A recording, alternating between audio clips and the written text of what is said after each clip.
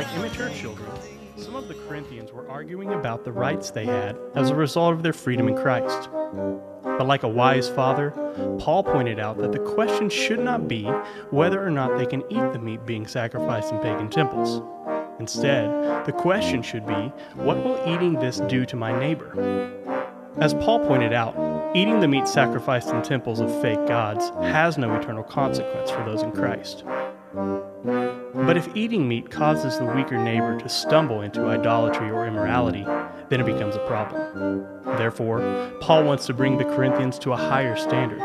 He wants them to mature. He wants them to see everything they do, even the seemingly mundane moments of everyday life, as an opportunity to glorify God by submitting to Christ and serving their neighbors for the sake of the gospel. So if you have your Bibles, I want you to turn to 1 Corinthians chapter 10. We're going to be finishing up. What a privilege it is to be able to go to Israel for 2 weeks and to leave the preaching and the teaching in the very, very capable hands of two of our young men here. Justin preached 2 weeks ago. And you can be praying for our high school students who just left just a few hours ago for camp, and be praying for them. And Justin actually preached through 1 Corinthians chapter 9. And then last week, Zane, and I don't know if you guys, how many of you were here last week? Okay, can you believe he went to the extent that he went to just try to make it difficult? I don't know if you know this, so what he did was he preached the entire sermon holding his child, Elias, and he, I guess, issued the challenge, what's Jim going to do to one-up this?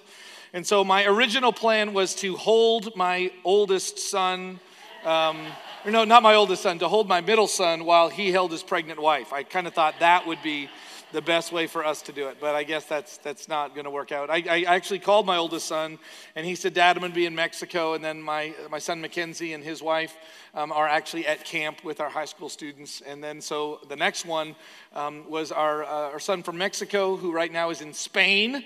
So Sergio couldn't do it either, and I was just afraid to ask Max. So I'm not going to be holding any of my sons, but what we are going to be doing this morning is going over this word that we have because we care so much about it.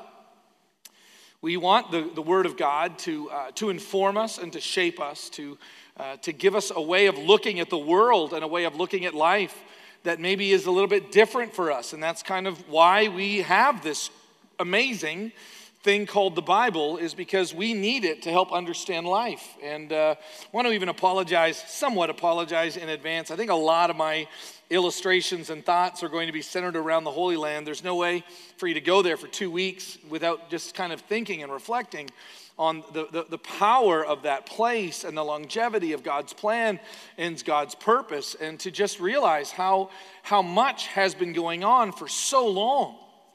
And how many people have picked up a text like this and asked, okay, what does this have to do with my life?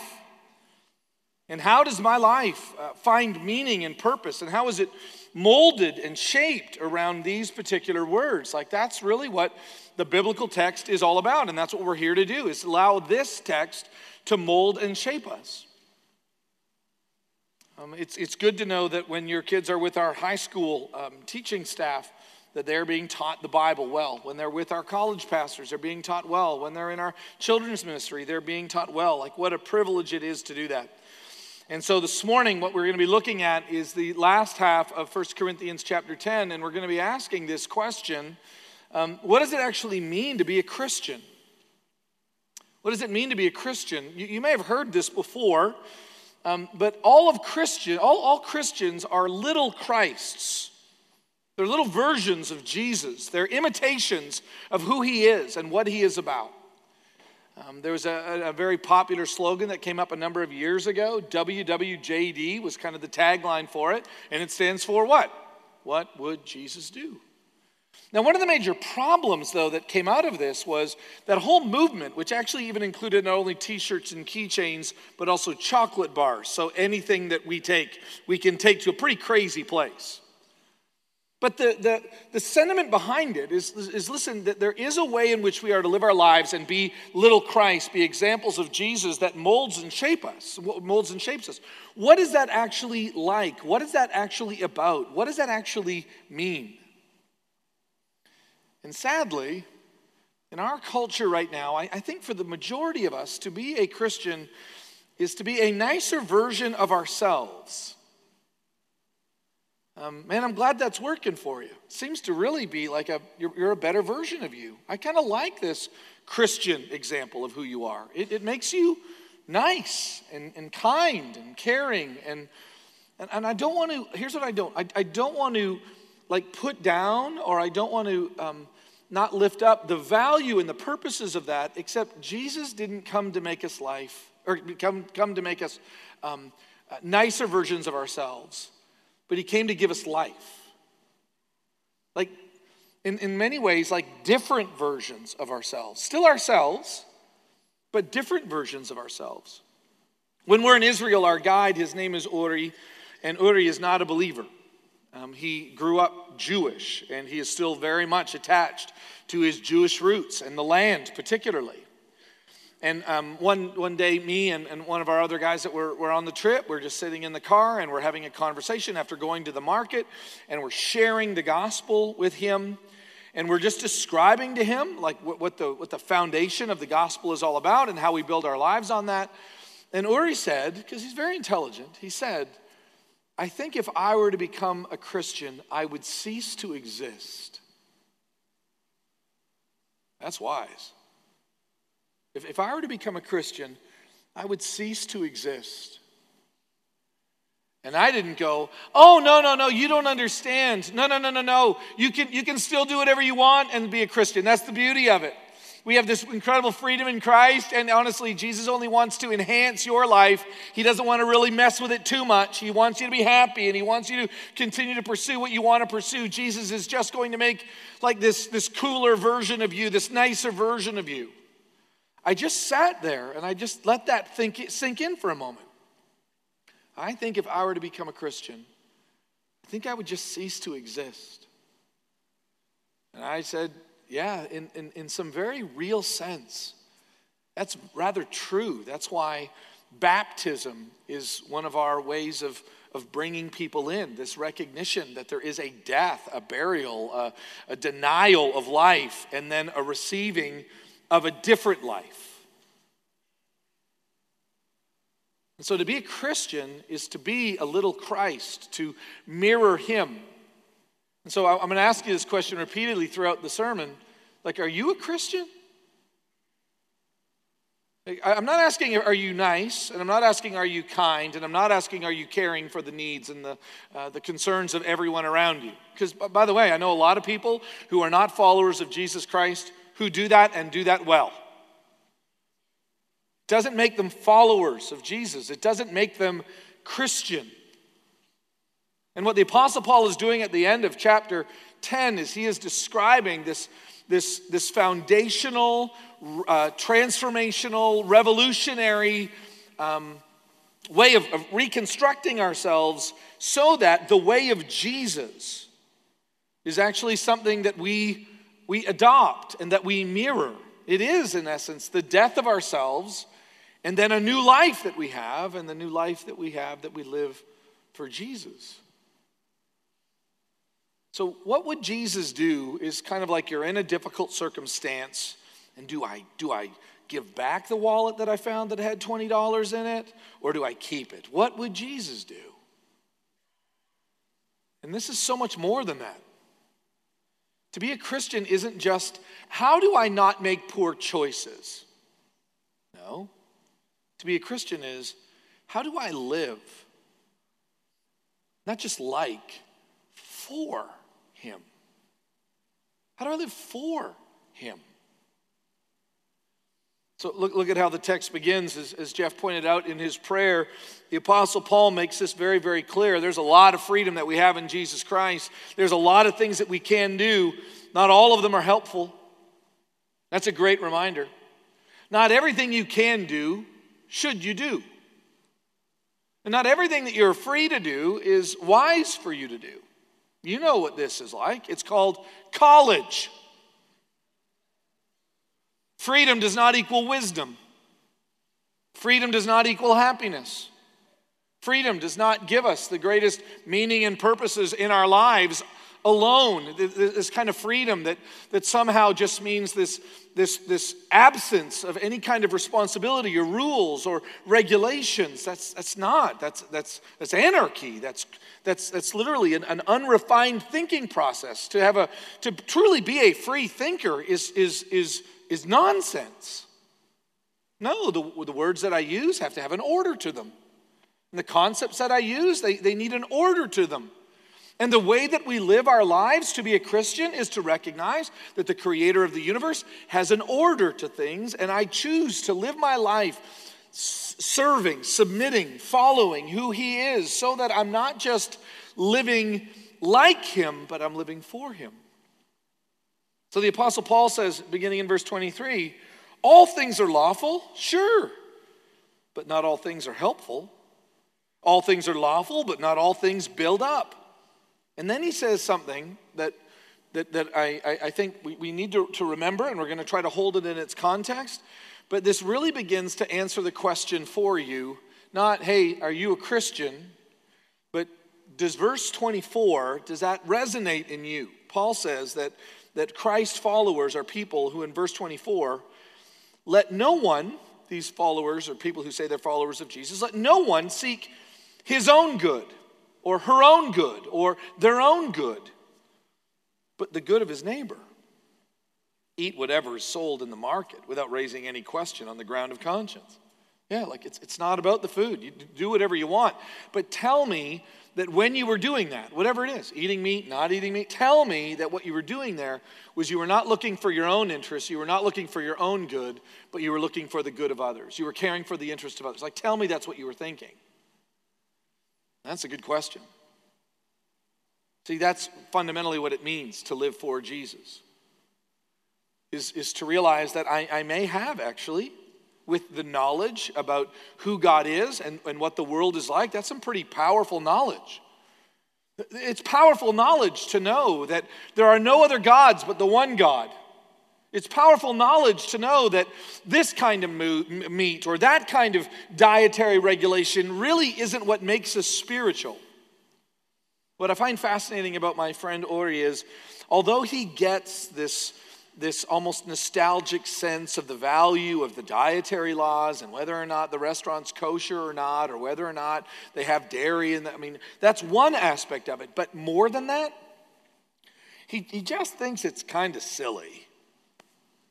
I just can't imagine that the God of the universe cares that much about whether or not I put cheese on my hamburger. I find that interesting. Is that somehow he knows that there's got to be more than just meat being sacrificed to an idol or being eaten properly. There's got to be more. And the Apostle Paul is saying, yeah, there is something that is fundamentally much more. And so the Apostle Paul asks this question, are you seeking your own good or are you seeking the good of your neighbor? See, that's a better way to define whether or not you're a Christian. Now, I know that when it comes to, like Valentine's Day or anniversaries or when we're in love, we talk about, I'm going to swim an ocean for you. If you were on another land and there was an ocean between us, I would swim that ocean for you. And if you were on a mountain, which I would just say that if someone's like putting an ocean or a mountain between the two of you, they're trying to leave you, okay? And to just continue to pursue them might actually involve some police involved in your life. But when you think about, we love to talk about these grandiose terms. I would climb a mountain. I would swim an ocean. I would do anything. I hear people say this. I would do anything for them. Really? Like anything? Well, what do you mean? I guess what I'm saying is, like, I'll buy exaggerative Hallmark cards for them. That's what I mean. I've never had anybody come and say, we really need some help in our marriage counseling because my spouse will do anything for me. Like, they love me so much, they literally do anything for me. And it's wrecking our marriage.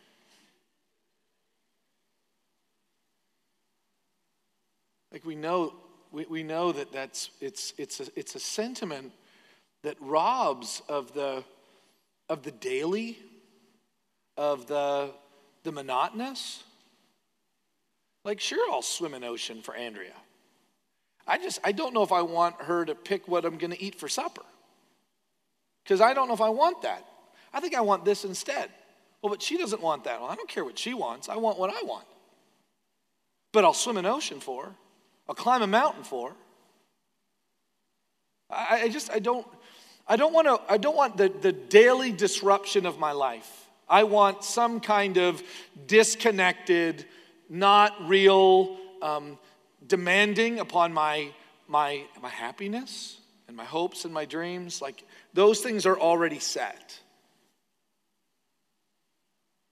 The Apostle Paul says what it actually means to be Christian is not just to be aware of the freedom that you have, but to be aware of the people around you. We came into this a few weeks ago. Like, are you aware that there's anyone else in the room? And by the way, like, are they here to serve you? Or are you here to serve them? And the Apostle Paul is describing a way of looking at the world that is informed by the gospel that says, if you want to know whether or not you're being obedient to the gospel, are you putting other people's interests ahead of your own? Whew. Now that's messy, isn't it? That's messy. And by the way, instead of us just trying to figure out, okay, well, you're telling me that I can never, like, if there's anybody that has any need anywhere that I can't ever do anything. No. Let's keep this in the real world. And I love the fact that what the Bible even gives us is not only these kinds of instruction, but then it gives us like a very real context to live it out. Like, I don't have to worry about, well, I can't take care of everybody in the world, therefore I get to do whatever I want. See how quickly I got rid of that? I love those. I can't take care of everybody in the world, so I'm going to be selfish. How about I can't take care of anybody in the world, but I am married to somebody, and it'd be a great context for me to begin to practice what it means to put somebody's interests ahead of my own.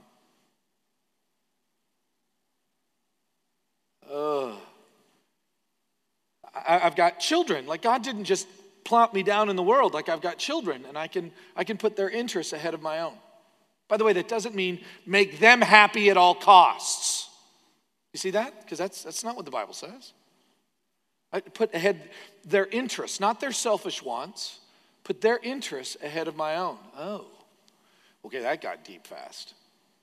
So in the end, even though it's been a long day and I'm tired and I really don't want to deal with this, like, putting their interests ahead of my own is actually not disconnecting from my family, but connecting deeper with my family and maybe even having some tough conversations that they may not like now, but when they're 30, they'll get it. Wow. I like me time. Anybody else like me time? I need more me time. We've become obsessed with me time. I want a timeout. Can I get in a timeout, please? Like, I want to be put in a timeout because I need me time.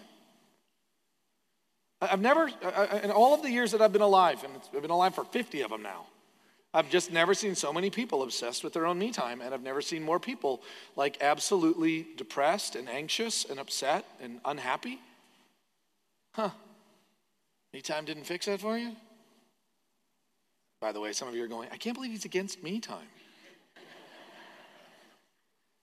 I'm really not really against it. I'm not. I'm against the spirit behind it. Because the spirit behind it says, I got to take care of myself, because if I don't take care of myself, no one will take care of me. Isn't that the purpose? Like, if I don't take care of myself, who's going to take care of me? Instead of asking, hey, like, I'm pretty stressed right now. I should probably, do some things in my life to make sure that I have the kind of integrated life that God has for me so that I can actually be best to serve God for his purposes. In the end, it's just competing selfishnesses. And I just don't believe that'll ever work for us. I don't. I think the Bible speaks so clearly against that. The Apostle Paul says, I get it. I get that we have all these crazy freedoms. And I get you can do whatever you want. You do know that's not helpful though, right?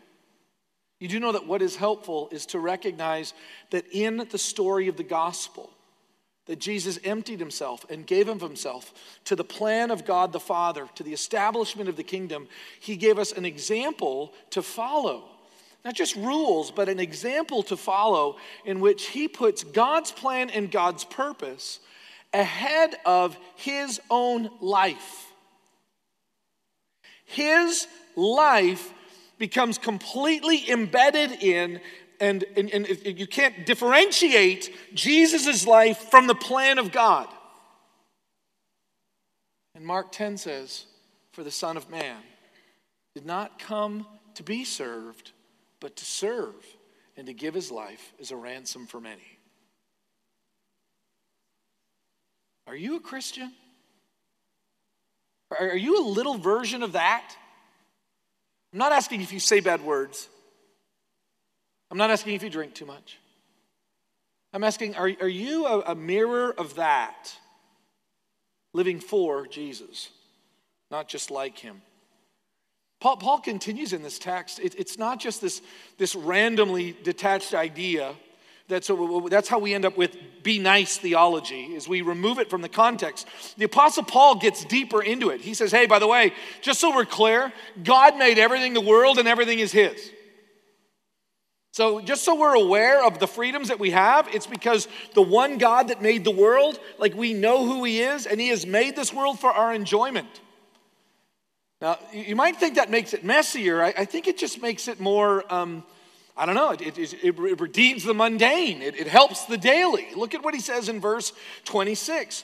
"For the earth is the Lord's and the fullness thereof," meaning there is nothing that you've ever seen that wasn't his. There's nothing that you've ever owned that wasn't already his. Like, this is already his. And when we put it in these containers and we take it to the bank, it's still his. And the bank, that's his. And the building that we have, that's his. And like my house, that's his. And whatever we build, that's his. Like whatever I see, that's his. Whatever I enjoy, that's his. Like whatever I genuinely enjoy, that is God's. It's his. Now I can either use it and manipulate it, which will end up destroying it, or I can just stop and recognize the reason why God made this is for his glory, and there's a real sense even for my enjoyment. Paul says to Timothy, you really need to be grateful and thankful for all these amazing things that God has given you. This morning, my wife made me a cup of coffee. Thank you, Andrea. That was so kind. Here's your cup of coffee. And I went into the kitchen, and I bought, while I was in Israel, I bought a couple of things. I bought halva. How many of you know what halva is? Okay, some of you do. Halva. Yeah, you are all on the trip with me. So it's this substance it's like sesame seeds and date honey, and it's actually really kind of good. And I cut it up, and I sat there this morning talking to my wonderful wife. I'm eating halva and I'm drinking coffee. And I'm just like, God is so, I didn't even know there was halva. Right? I feel sorry for all you people that have no idea what I'm talking about. It really is. It's delicious. I know that not everybody likes it, but it's delicious. And I sat there and I just thought, isn't God good? Man, everything is the Lord's and the fullness thereof. Notice how in verse 27, so if one of the unbelievers invites you to a dinner and feeds you halva, and you are disposed to go, the halva's not in the text, and you are disposed to go, eat whatever is set before you without raising any question on the ground of your conscience. See the freedom in that? We can go. We can go into these amazing places. We can go into these, in some people's minds, very restrictive places. We can actually be involved in things because we know the truth behind that everything is God's. And when we know that, like when we truly know that everything is God's, then it's easy to give. When we don't think everything is God's, it's hard to give. When I don't recognize that like my marriage is from God and for God, then I'm going to hold it, and I'm going to get everything that I can from it. I'm going to so embed myself in it, and I'll actually ruin it. But when I realize that it is from God, when I realize that this is from God, when I realize that my relations are from God, when I realize that my job is from God, when I realize this world that he's given me is from God, now all of a sudden the freedom to not manipulate and to not exploit, but to fully enjoy, opens up. And Paul says, he's using a very real example. This is what food is like. You don't need to freak out about where that food came from. And then he takes it one extra level, verse 28. But, he does that a lot in this text. Look at all the incredible freedom we have. But, knowledge puffs up. But, he says, but if someone says to you, this has been offered in a sacrifice, don't eat it, for the sake of the one who's informed you and for the sake of conscience. And I do not mean your conscience, but his. For why would my liberty be determined by someone else's conscience? If I partake with thankfulness, why am I denounced because of that for which I give thanks? And the Apostle Paul is saying that there is something that just gets ruined when I celebrate my freedom at the expense of my, do you mind if I just for a moment just call us this? For my family. What have you really gained? Yay, you're free, and you killed everybody. Hey, look at that, look how free you are, and you're alone. Hey, look how free you are, and not only that, but God who gave you that community and even gave you that food to enjoy, and even gave you the ability to say no to yourself for the sake of others. See, do you see God's plan for all of this? There is a wisdom and there is a truth, and we need to continue to pursue the truth, and we need to know the wonderful blessing that comes from that the earth is the Lord's and the fullness thereof, and let us appreciate everything that we have, and just make sure that we don't step over and push around and push over and kick those around us in the process. Because that was never God's intent. That was never God's plan. And that's where we get this great statement. I'm sure you've heard people say this. They say it kind of quickly. It actually comes from this chapter of the Bible. Do all for the glory of God.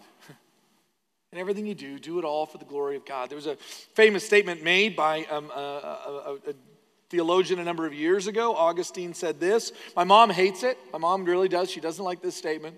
Just makes her nervous. My mom likes to be nervous. If anybody just doesn't have time to worry, call my mom. She'll worry for you. And my mom is one of those people. I love her. I really do. I love her. And I even can appreciate her heart in this. And then I want to say, but Mom, I think there's something that's broken. But I remember when I first found this statement when I was in seminary, she just went, oh, I just think that's so dangerous. You ready for the statement? Love God and do as you please. Love God and do as you please. Right now, there's a lot of us going, man, I like that. I really do. I kind of like that.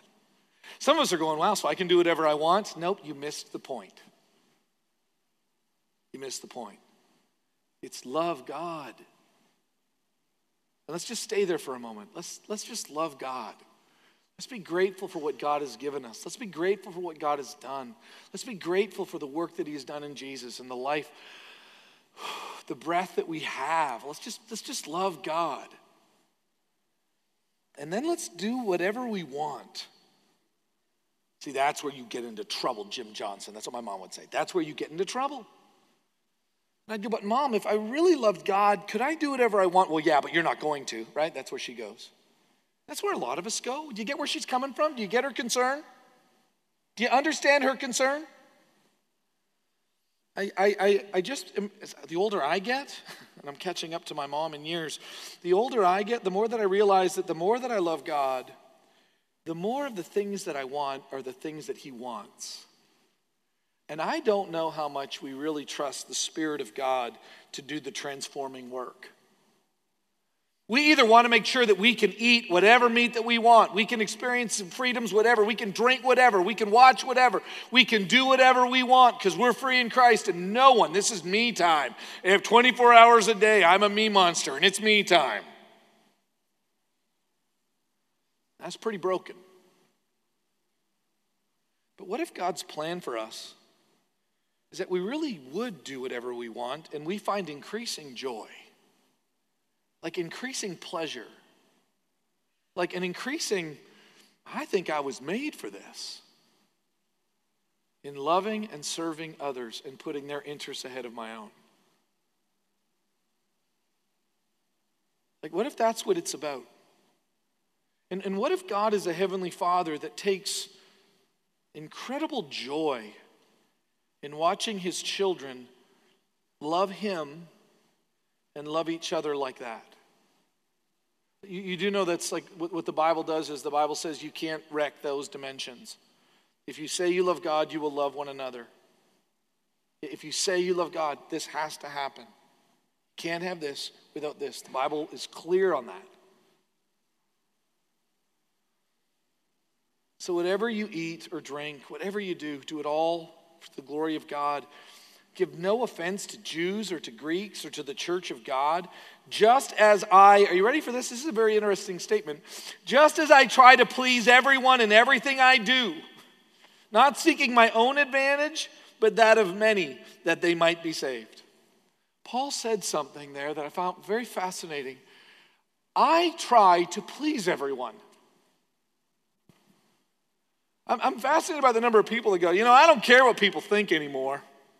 I believe, first of all, thou dost protest too much. But that statement, I don't care what anybody thinks, is not only childish. Now, if what you are saying by that is that God is the one that governs me and I'm going to do what he wants no matter what people think. Oh, no, I'm with you. I'm with you again. You lost me there for a moment because you sound like this obsessed, selfish child. When you said, I don't care what anybody thinks about what I do. That scared me for a moment. But if you're talking about, man, God is my principled guiding rock and I just stand on him. I know you got me again. But Paul sees the strength in him standing so securely in who God is and what God has done. He was absolutely free to please everybody. See, the problem isn't actually that I'm trying to please everybody and it's ruining my life. No, probably the deeper, more foundational problem is I am trying so hard to be happy. I'm trying so hard to be fulfilled. I'm trying so hard to just do whatever I want to do, and I got to make sure, just like a 5-year-old child, that every moment I am not bored and that I'm doing something for fulfillment and self-actualization, and I'm doing it on all these things, and they all lead to dead-end roads. It's a one ticket on a sinking ship. And the Apostle Paul says, I have found pleasure and joy and purpose in trying to please everyone. Context, you get what he's saying, don't you? Like, I'm here to serve you. What can I do? See, there are some of us that walk into a room. We think it's like everybody's job to serve us. It's everybody's job to make us happy. It's everybody else's job to... I love watching when people, even, and I'm watching myself, when I go into a restaurant and I somehow just assume that everyone's there, well, they're supposed to serve me, I'm the one that paid for. Oh man, like what just happened to me? I became like this obsessed consumer. So you're telling me you shouldn't expect good service? What I'm telling you is, and what I need to learn, is that even when there's not good service, like I'm still a follower of Jesus.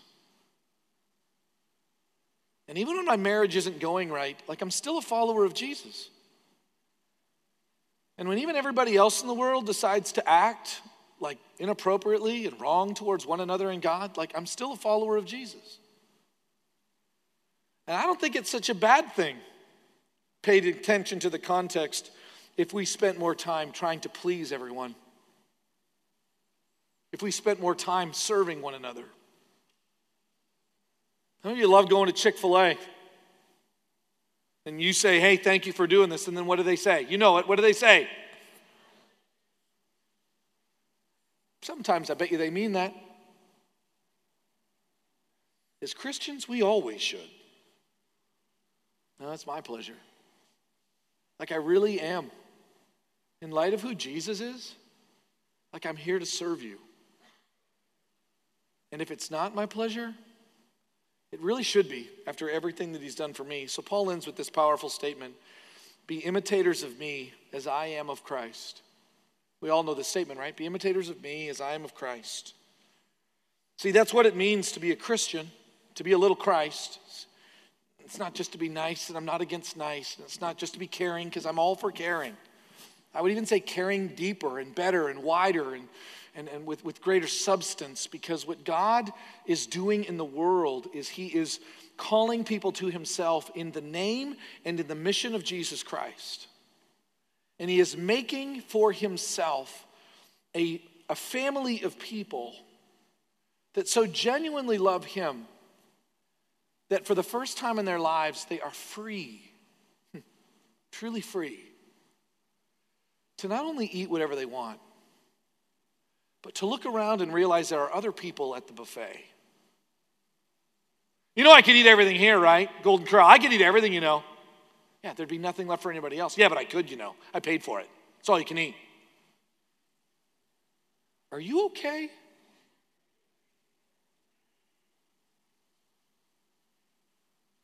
Anybody want to be a Christian? Do you see how that's so much better? So much deeper and richer? Like this is God's plan and this is God's purpose for us. But you knew that because Jesus said in Matthew chapter 16, verse 24, if anyone would come after me, let him deny himself. Then take up his cross and follow me. I think that's where Paul got it from, to be honest with you. See, Jesus didn't come to make a better version of you, or he is right. I hope someday, and I hope I go to Israel enough times that I get an opportunity to finally see this young man. If I can baptize him, I don't care where I do it, but Jordan River would be kind of cool. And he is right. It will mean in a way that he will cease to exist.